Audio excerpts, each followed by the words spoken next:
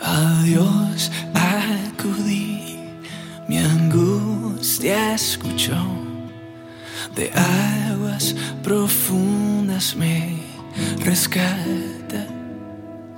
Llegó mi clamor a su palacio de cal.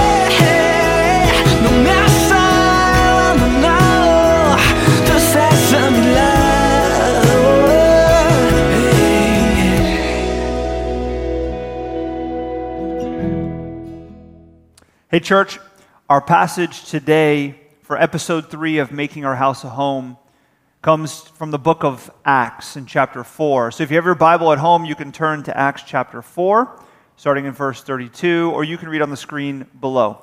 Here's what God's word says to us. It says, "Now the full number of those who believed were of one heart and soul. And no one said that any of the things that belonged to him was his own, but they had everything in common. And with great power the apostles were given their testimony to the resurrection of the Lord Jesus, and great grace was upon them all. There was not a needy person among them.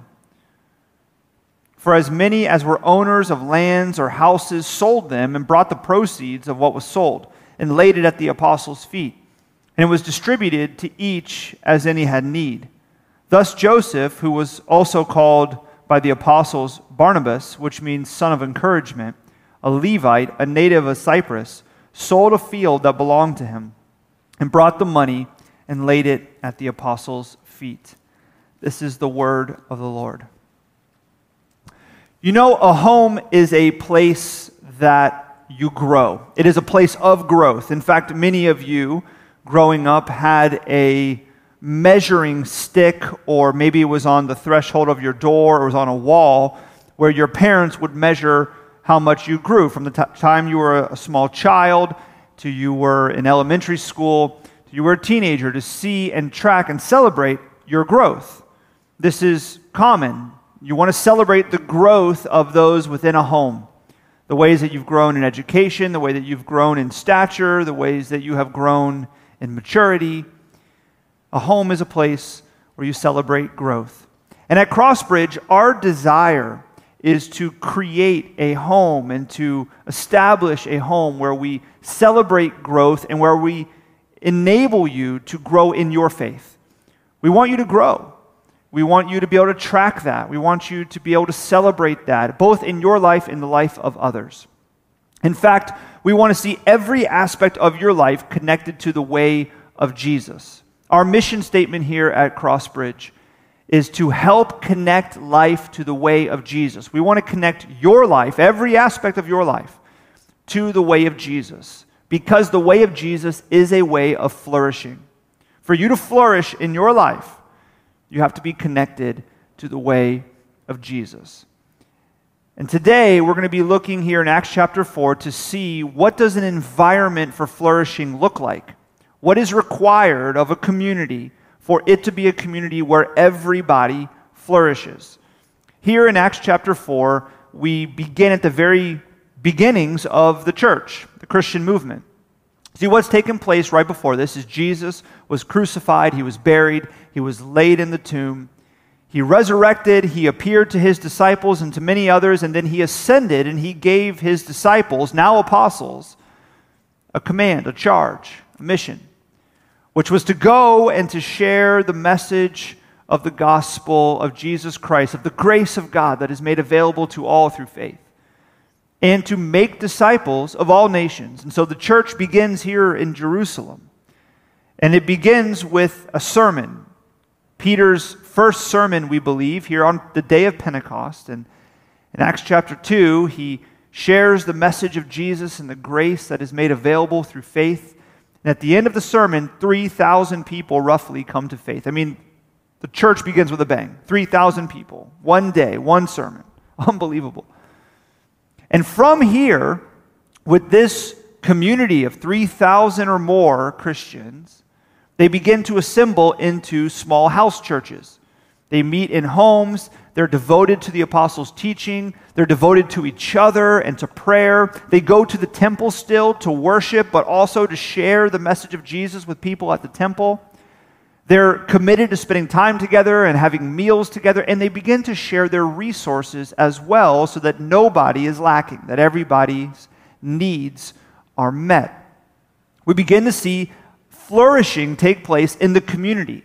And it is such profound flourishing that it goes from Jerusalem to Judea to Samaria to the ends of the earth, to all of the Roman Empire and beyond.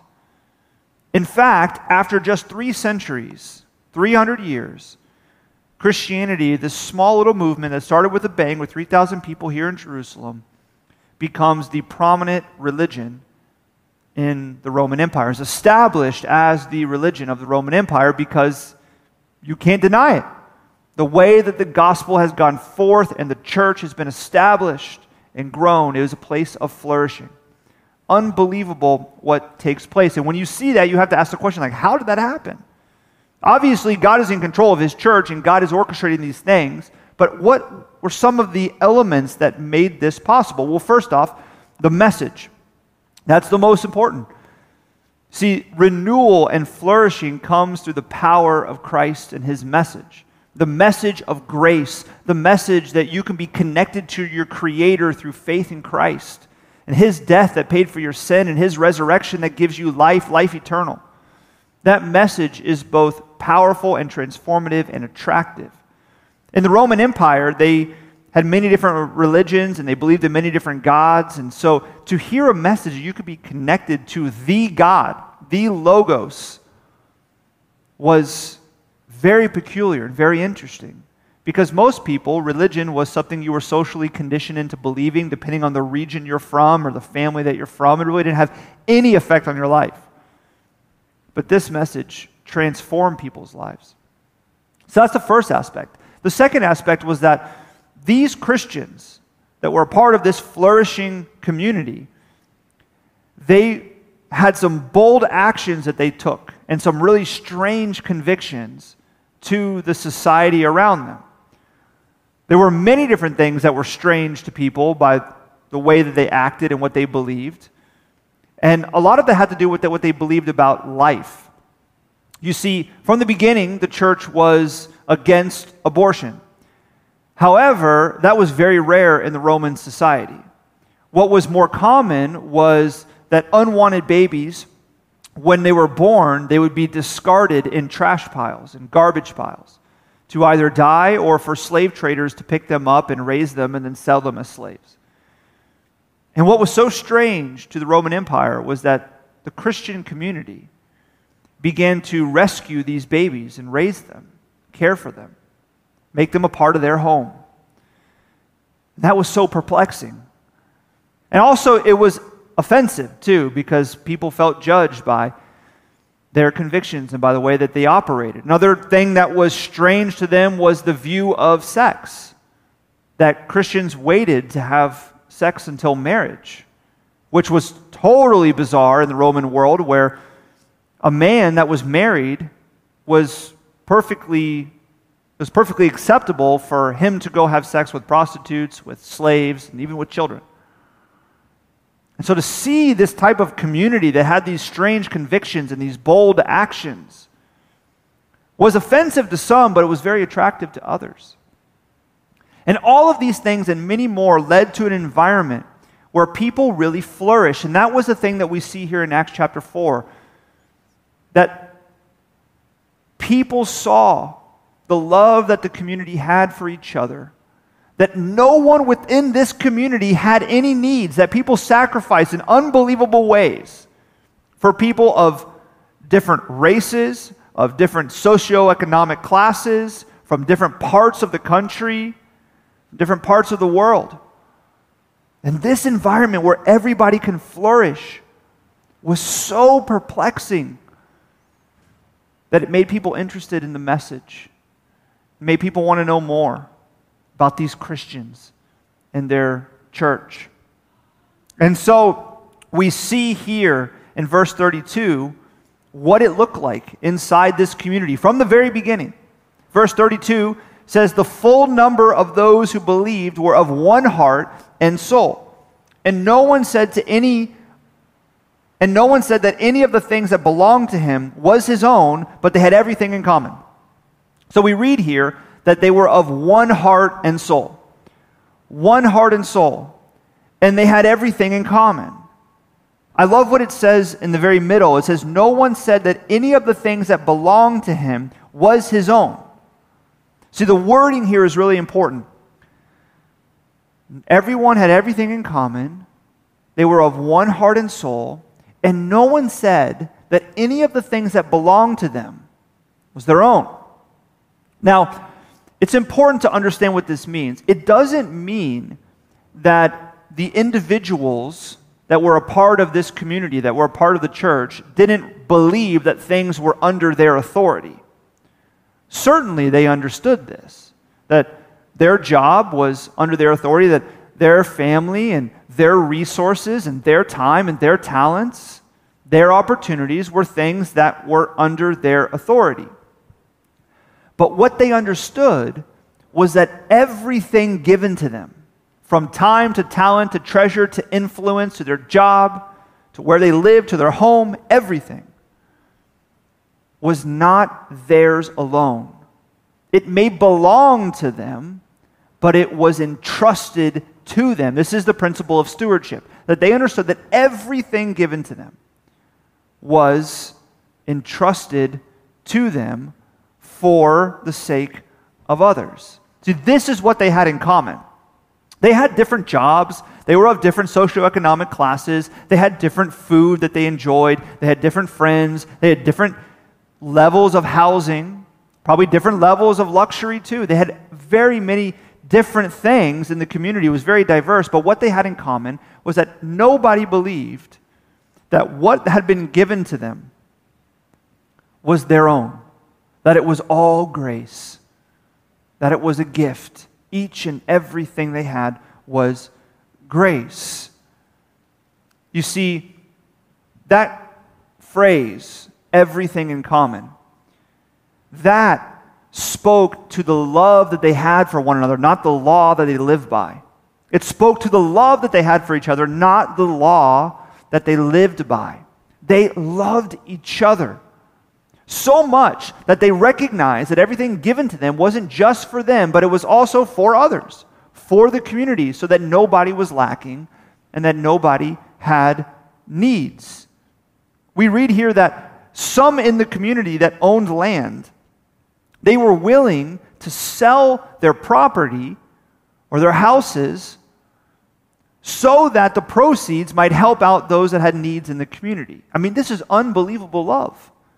And the result of this, in verse 34, was that there was not a needy person among them. I mean, this is an environment of flourishing because nobody has needs. Everybody is flourishing. So what are the elements that make up this environment where everybody can flourish and nobody has needs and people are really living in this profound way with one another? Well, the first aspect is what I've already mentioned, and that is that there was love. Love for those around you. There was profound love in this church community. Dietrich Bonhoeffer has a great quote about community and love. He says this. Dietrich Bonhoeffer was a pastor, a Nazi dissident, a scholar. And he said, "The person who loves their dream of community will destroy community. But the person who loves those around them will create community." I love that quote. It's one of my favorite quotes of all time. The person who loves their dream of community will destroy it, but the person who just loves those around them, they'll create community. Now, what does this mean? See, sometimes you can be so interested in being a part of community, so desiring community, that you neglect to just love the people around you. Instead, you form this dream of what community looks like. You form this dream of how it will operate for your good. And so you begin to look for ways to create and fashion a community for yourself that's according to your desires.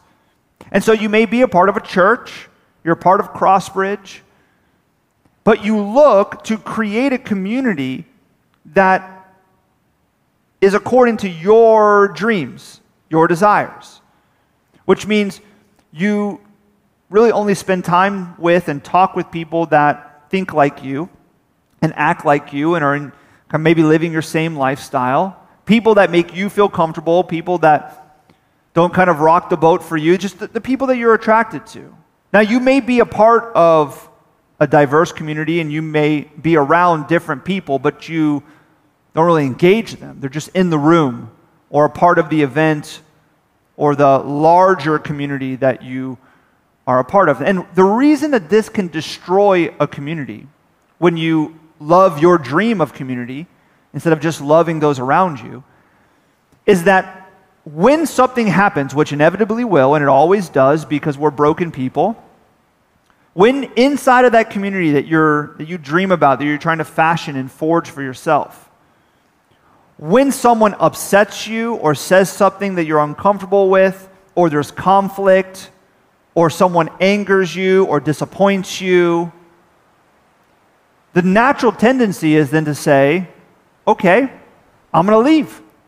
This community no longer is fitting within my dream, and I don't want to deal with these difficulties and this conflict, so I'm going to leave, and I'm going to take some people with me. I'm going to go find another place, another church, another community that fits what I'm looking for, that fits within the mold that I'm desiring and dreaming of. See, this is why church split. I mean, church split for other reasons too, but this is one of the main reasons, because you have two different communities that aren't willing just to love those around them. They both have different dreams of what the community should look like, and when it doesn't fit perfectly within their utopian view or according to their desires, then they just leave and go find something different. That will destroy a community, but loving those around you is what actually creates an environment for flourishing, where you can flourish and where those around you can flourish too. So what does that mean? How do you love those around you? Now, what it doesn't mean is that you have to be best friends with everybody. I mean, that's not realistic. You're not best friends with everybody. You don't have to call every single person in the church. You don't have to invite every single person over to your house. You can have a smaller, tight-knit community that you align more with, that hold you accountable, that speak truth into your life, that challenge you, that you connect with. That's normal. But see, loving those around you means seeing and knowing the people that are a part of your community. It means seeing their needs. It means knowing their needs. It means loving them enough to be concerned with those things. That's what it means to love those around you. And so what that looks like at church, right, as we're seeking to make our house a home, at each of our campuses, as a Crossbridge church, we want to see this happen. It means that when needs are made known to you within your community, you're concerned with them. You don't think to yourself, well, that's somebody else's. Someone else's to deal with. I don't really know them very well. I don't really like them. That's their fault. No, when needs are made known in your community, they're concerning to you because you love those around you. You want to know people in your community and what they're going through. You want to celebrate with them and you want to mourn with them. You want to laugh with them and you want to listen to them. See, it's a community where you seek to not judge others. It's a community where you don't gossip. Loving those around you means listening to people that think differently than you, being patient and gracious with people. It means celebrating when people succeed, even if their success makes you envious, because you want the best for others. Loving people around you means that you pray for them. It means that when you hear about prayer requests, whether it's on a Sunday or it's in a small group or it's on your WhatsApp chat, when you hear people requesting for prayer, that you actually pray. You don't just say, I'll pray for you, or do the hand emoji. You actually pray because you love those around you. And it means when there's conflict between you and someone else, maybe if they don't even know that there's conflict, that you go to them. You seek to understand. You desire reconciliation. So I think one way of thinking about it too is that when you're live and in person for communion or even taking communion online, that you either look around the room or you think about the people that are a part of your church and you say, these are my people. I love them. I don't know all of them, but I want what's best for them. I want to see their needs. I want to be a part of seeing that no one is lacking. I want everyone to flourish, loving those around you. And this type of love creates an environment where everybody can flourish, including you. And this love establishes a culture of stewardship. That's the second aspect of an environment that is flourishing. The first is that you love those around you. And the second is that there's a culture of stewardship. What is stewardship? Stewardship, as I've already said, is understanding that everything that you have been given, every blessing, every gift, every opportunity, all your time, all your talents, all your treasure, everything has been given to you. It's been entrusted to you. James chapter 1, verse 7 says it like this: every good gift and every perfect gift is from above, coming down from the Father of lights. Every gift, every good gift and every perfect gift is from above. When you hear that, you may say, okay, yes, of course, but it rubs against us, right? Because you think, well, no, some of the gifts and some of the rewards are because of me. It's because of my hard work. It's because of my discipline. It's because I took advantage of that opportunity. Now, work is actually a sacred thing. Discipline is important. We're called to be excellent with every opportunity that we've been given. We're called to steward our time and our talent and our treasure and our opportunities, our career, all these things. We are involved. But everything we've been given has in fact been given. You see, all of us have different backgrounds, we have different levels of education, different opportunities with different families, different connections from different countries. So many differences, so many things that you're not in control of, but they were given to you. Every good gift is a result of previous good gifts that God has given to you. And when you understand that everything has been given to you, even the time that you have to breathe right now, your life, you understand that it's been given to you so that you can care for it and oversee it and steward it well, not just for your sake, but for the sake of others.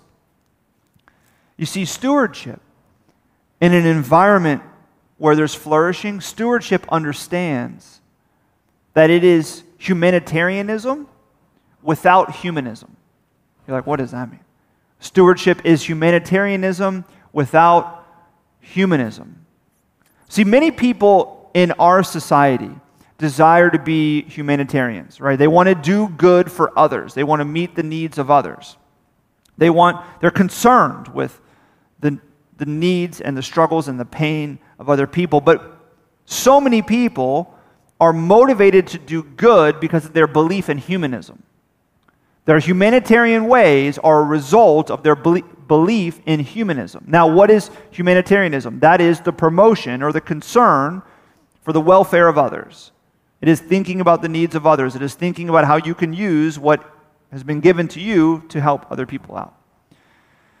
But humanism is the belief that humanity is of prime importance, not God. There is no divine, there is no supernatural, that nothing is more important or more valuable than humanity. Nothing. Francis Schaeffer, the pastor and philosopher, he said that humanism means man is the measure of all things. That man is the measure of all things. That there is nothing greater than humanity. There is nothing greater than humanity. That you have individual agency, that human beings are made good, and so therefore actually every good in the world is a result of the goodness of human beings. And so human beings are supposed to do good, to grow in goodness, and to enjoy the realized good of their world that's just a result of other human beings. There's no divine, there's no gifts from above. Every gift that you have, every reward that you enjoy, every blessing that is yours is a result of what you have produced. It is your hard work, it is your attention to detail. And you are to use that to help others when you see fit. See, humanism looks at humanitarianism as it's something you do when it seems good to you. It's up to you. So if you feel like this is a good decision that will help somebody else out and also help you out, it's good for them, it's good for you, then you're going to engage in it. That's what humanism believes and how it sees the world. Do good when it feels good. But we are not humanists. Church, we're not humanists. We are believers, not in the goodness of humanity, but in the goodness of God. We are believers in the goodness of God who has given us good gifts that are, it's grace to us, and they've been entrusted to us to use for the good of others. So what that means is that our stewardship is divinely appointed. It's divinely appointed. All the gifts that you've been given, all the time, all the talents, all the treasure, all the influence, your job, your house, where you're from, everything has been divinely appointed and given to you. And so your humanitarianism to care for the welfare of others is motivated by your faith in a God that is gracious and has given all of these things to you. You see, our stewardship is divinely appointed humanitarianism. Our stewardship is divinely appointed humanitarianism. And we can easily forget this. We can easily just kind of get roped right into what the rest of society thinks and how the society operates, which is that our gifts and our rewards and our time and our talents and our treasure and our influence, everything is a result of our hard work, and we've produced it, and so we give and we help people when we're emotionally led to, when it seems good to us. We forsake what stewardship really is, which is divinely appointed humanitarianism, that God has given you everything you have so that you may use it for the welfare of others. See, if you want to be a part of a community that is flourishing, so that you might flourish and that those around you might flourish, you have to seek to establish a culture of stewardship in your life and pray for it to be established in your church. It's part of what it means to make your house a home, is to help to establish a culture of stewardship where you see everything that you have as grace to you to be used, not for your own benefit. It doesn't belong to you, but it's for the needs of others. And the place that we start by thinking about this is in our spiritual home. It's where our attention should go first when we think about stewardship. How might you use, God, everything that you've given me for the sake of those in the community that I'm called to love, for the sake of the church that I'm called to love? I'm called to love all of those around, not just a select few. So how might I use everything, God, so that nobody has need, so that everybody can flourish, that we can be of one heart and one mind? See, this is a hard reality to swallow and to live. Maybe it's easy to hear sometimes because it's common talk in the church, but it's really difficult to live out because we have to allow God to interrupt our life. Almost all of us, I believe, have a path in mind for our life and our family. We have plans that we've made. 2020 has destroyed most of those for many of us. But we got plans for 2021. We have plans. We have a culture that we have set in our life, a lifestyle that we live within. We have claims that we believe are true and good. Sometimes God's word comes to us and it interrupts us because we're not living in accord to it. And I pray that as you hear this, as you read about the church and its beginnings, which is how we are to be, because it's a culture of flourishing, that you'd allow God to interrupt your plans. You'd allow God to interrupt the path that you have set, that you'd allow God to alter the claims that you have so that He might renew your life and the culture that you've set so that you might experience the joy that it is to be a part of a community that lives like this. You see, when you read about this, you realize that there's a third aspect of an environment for flourishing that is required. You got to love those around you. There's got to be a culture of stewardship. And thirdly, there has to be bold living. Where you live bold. You take risks. You step outside your comfort zone. You sacrifice. You live open-handed. We read about a man named Barnabas who heard about the needs of his community and realized that he had land that he could sell that could help. So he went and sold the land and brought the proceeds so that the needs of the community might be met. Now, I'm not telling you that God is telling you to sell your property or your real estate, but He may. How does that make you feel? He may. But bold living is not prescriptive, it is receptive. Bold living is not prescriptive, it is receptive. It is not every single one of you that has land or a house or a property, go sell it right now and bring the proceeds. It's not prescriptive, but it's receptive, meaning it requires that you are living open, that you're waiting and willing to receive guidance from the Holy Spirit, that you're discerning the way that God is using all of the gifts that you've been given to help meet the needs of others, that you're willing to live generously, that you're willing to sacrifice for others, that you're willing to receive the needs of those around you as needs that you can be a part of meeting, not just those for someone else. Bold living is not prescriptive, it's receptive to the guidance of the Holy Spirit. I have to believe that the Holy Spirit convicted Barnabas, told him, hey, you have some land that you don't need, you're not using. Why don't you sell it? And he sold it. And he brought it so that those that were hurting and struggling might have their needs met in the community. So no one was lacking, so everybody could flourish. See, bold living requires that you're willing to jump into the life of joy that Jesus has set for us. The life of joy that Jesus has set for us. One of the things that I love is skydiving. I've been twice. I thought about getting my skydiving license, but then I realized it takes a lot of time. It's expensive. Some of you are going to say, and you're married with 2 boys. You're right. It's also true. But when I was younger, I was like, I want to learn how to skydive. If you haven't been, it's an unbelievable experience.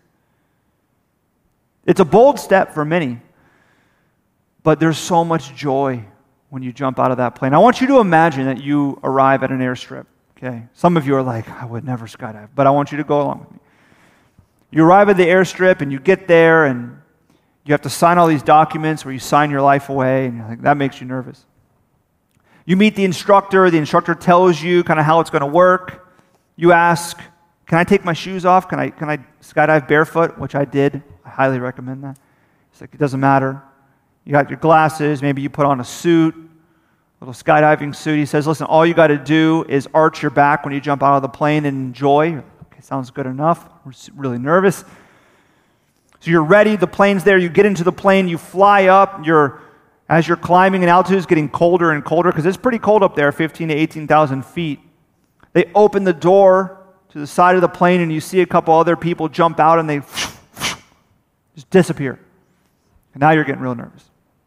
The instructor attaches his harness to your back and you waddle up to the side of the airplane door. You curl your toes over the edge of the door and you look out and it is cold and the wind is hitting you and the ground is like really far down now. And you look back at the instructor and you say, I'm not ready. I can't do it. I can't do it. He says, okay. You scoot back, the plane starts to descend and he says, why didn't you jump? Well, I don't want my stomach to drop. I don't like that on roller coasters. If I go too high on a swing, I don't like when my stomach drops. And that doesn't happen when you skydive. I'm afraid that when we jump out, we're just going to keep flipping and flipping and flipping, and I don't want to go through that. That's terrifying. He says, well, that's not going to happen because when we jump out, I pull this little chute that stabilizes us, and we're not going to flip at all. Just one flip out of the plane, and then we'll stabilize. Okay, well, that makes me feel better, but what about the parachute? That's the big one. What if the parachute doesn't open? I'm not ready to die. You don't have to worry about that. We're going to pull the chute at 5,000 feet, which is 5 times the amount of distance that you really need to.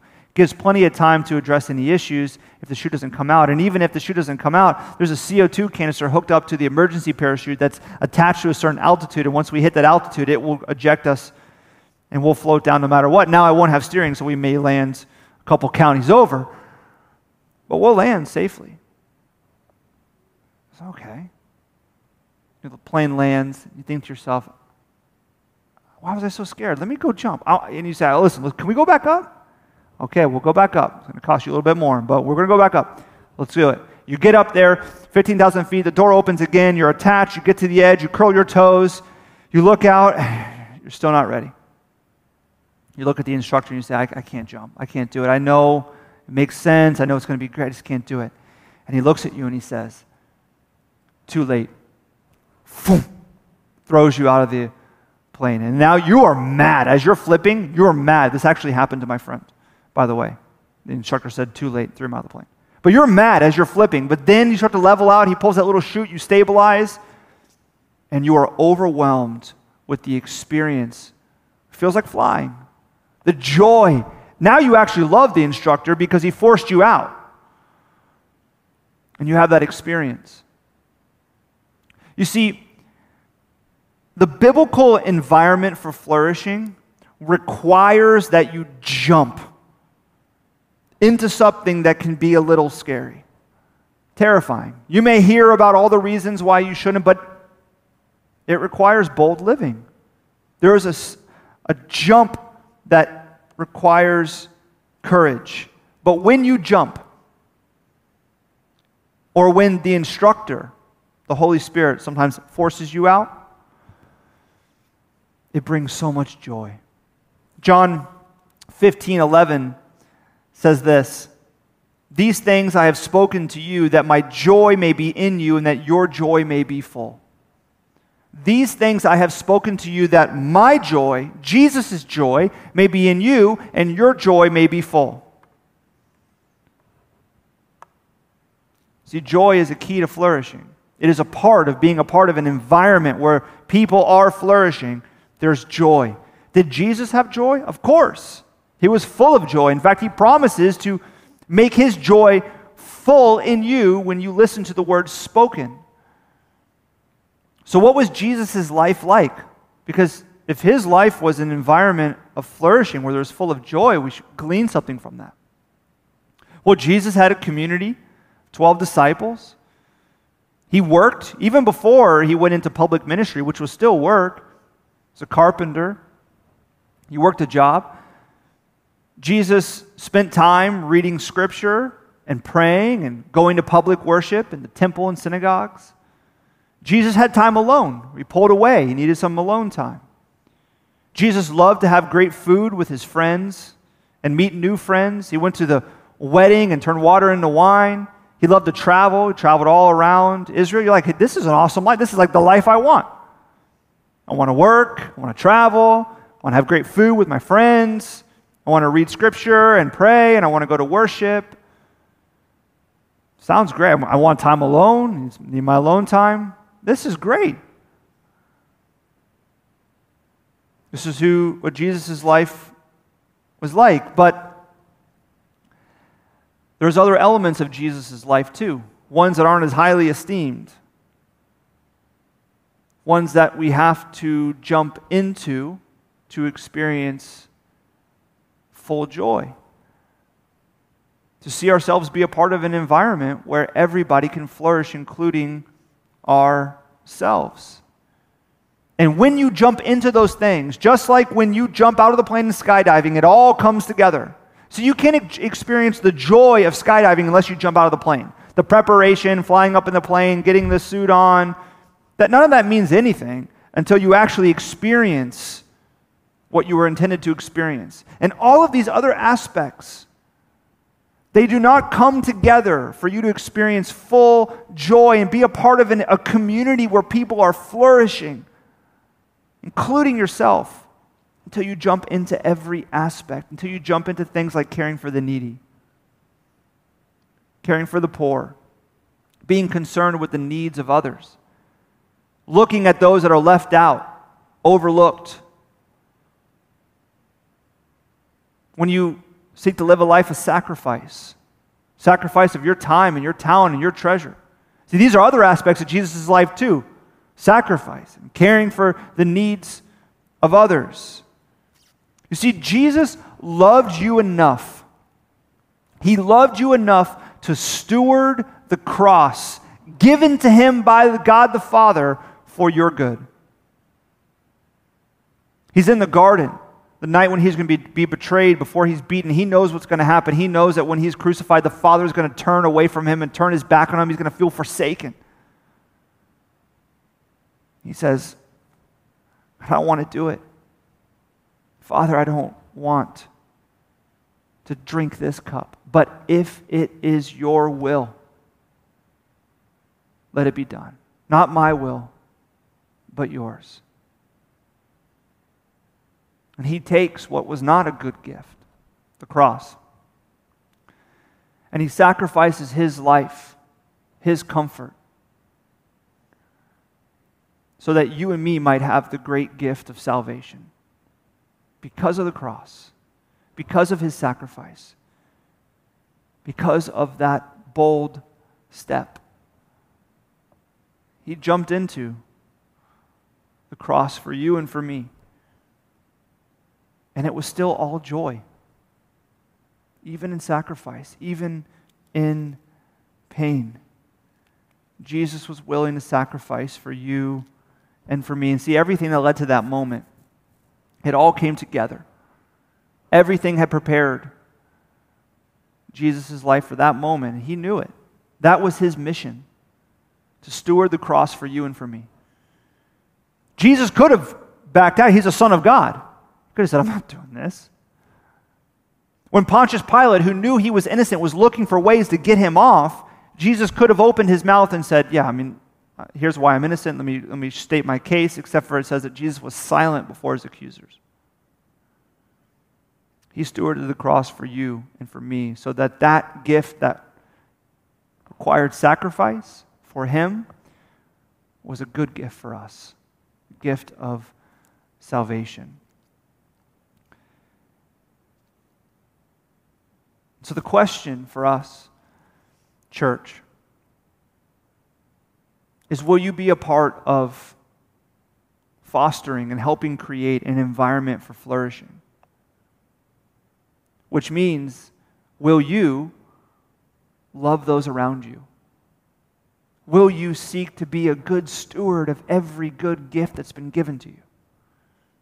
Will you live boldly, willing to sacrifice, even when it hurts you for the sake of others, for the welfare of others? You see, when we do this, We love those around us. We're good stewards, and we live boldly. Even when it requires sacrifice, we experience joy. Great joy. I pray that that's what we would experience. We would see God make in our home here, through you, through me, through us together, and through God's grace over our community. Let's pray.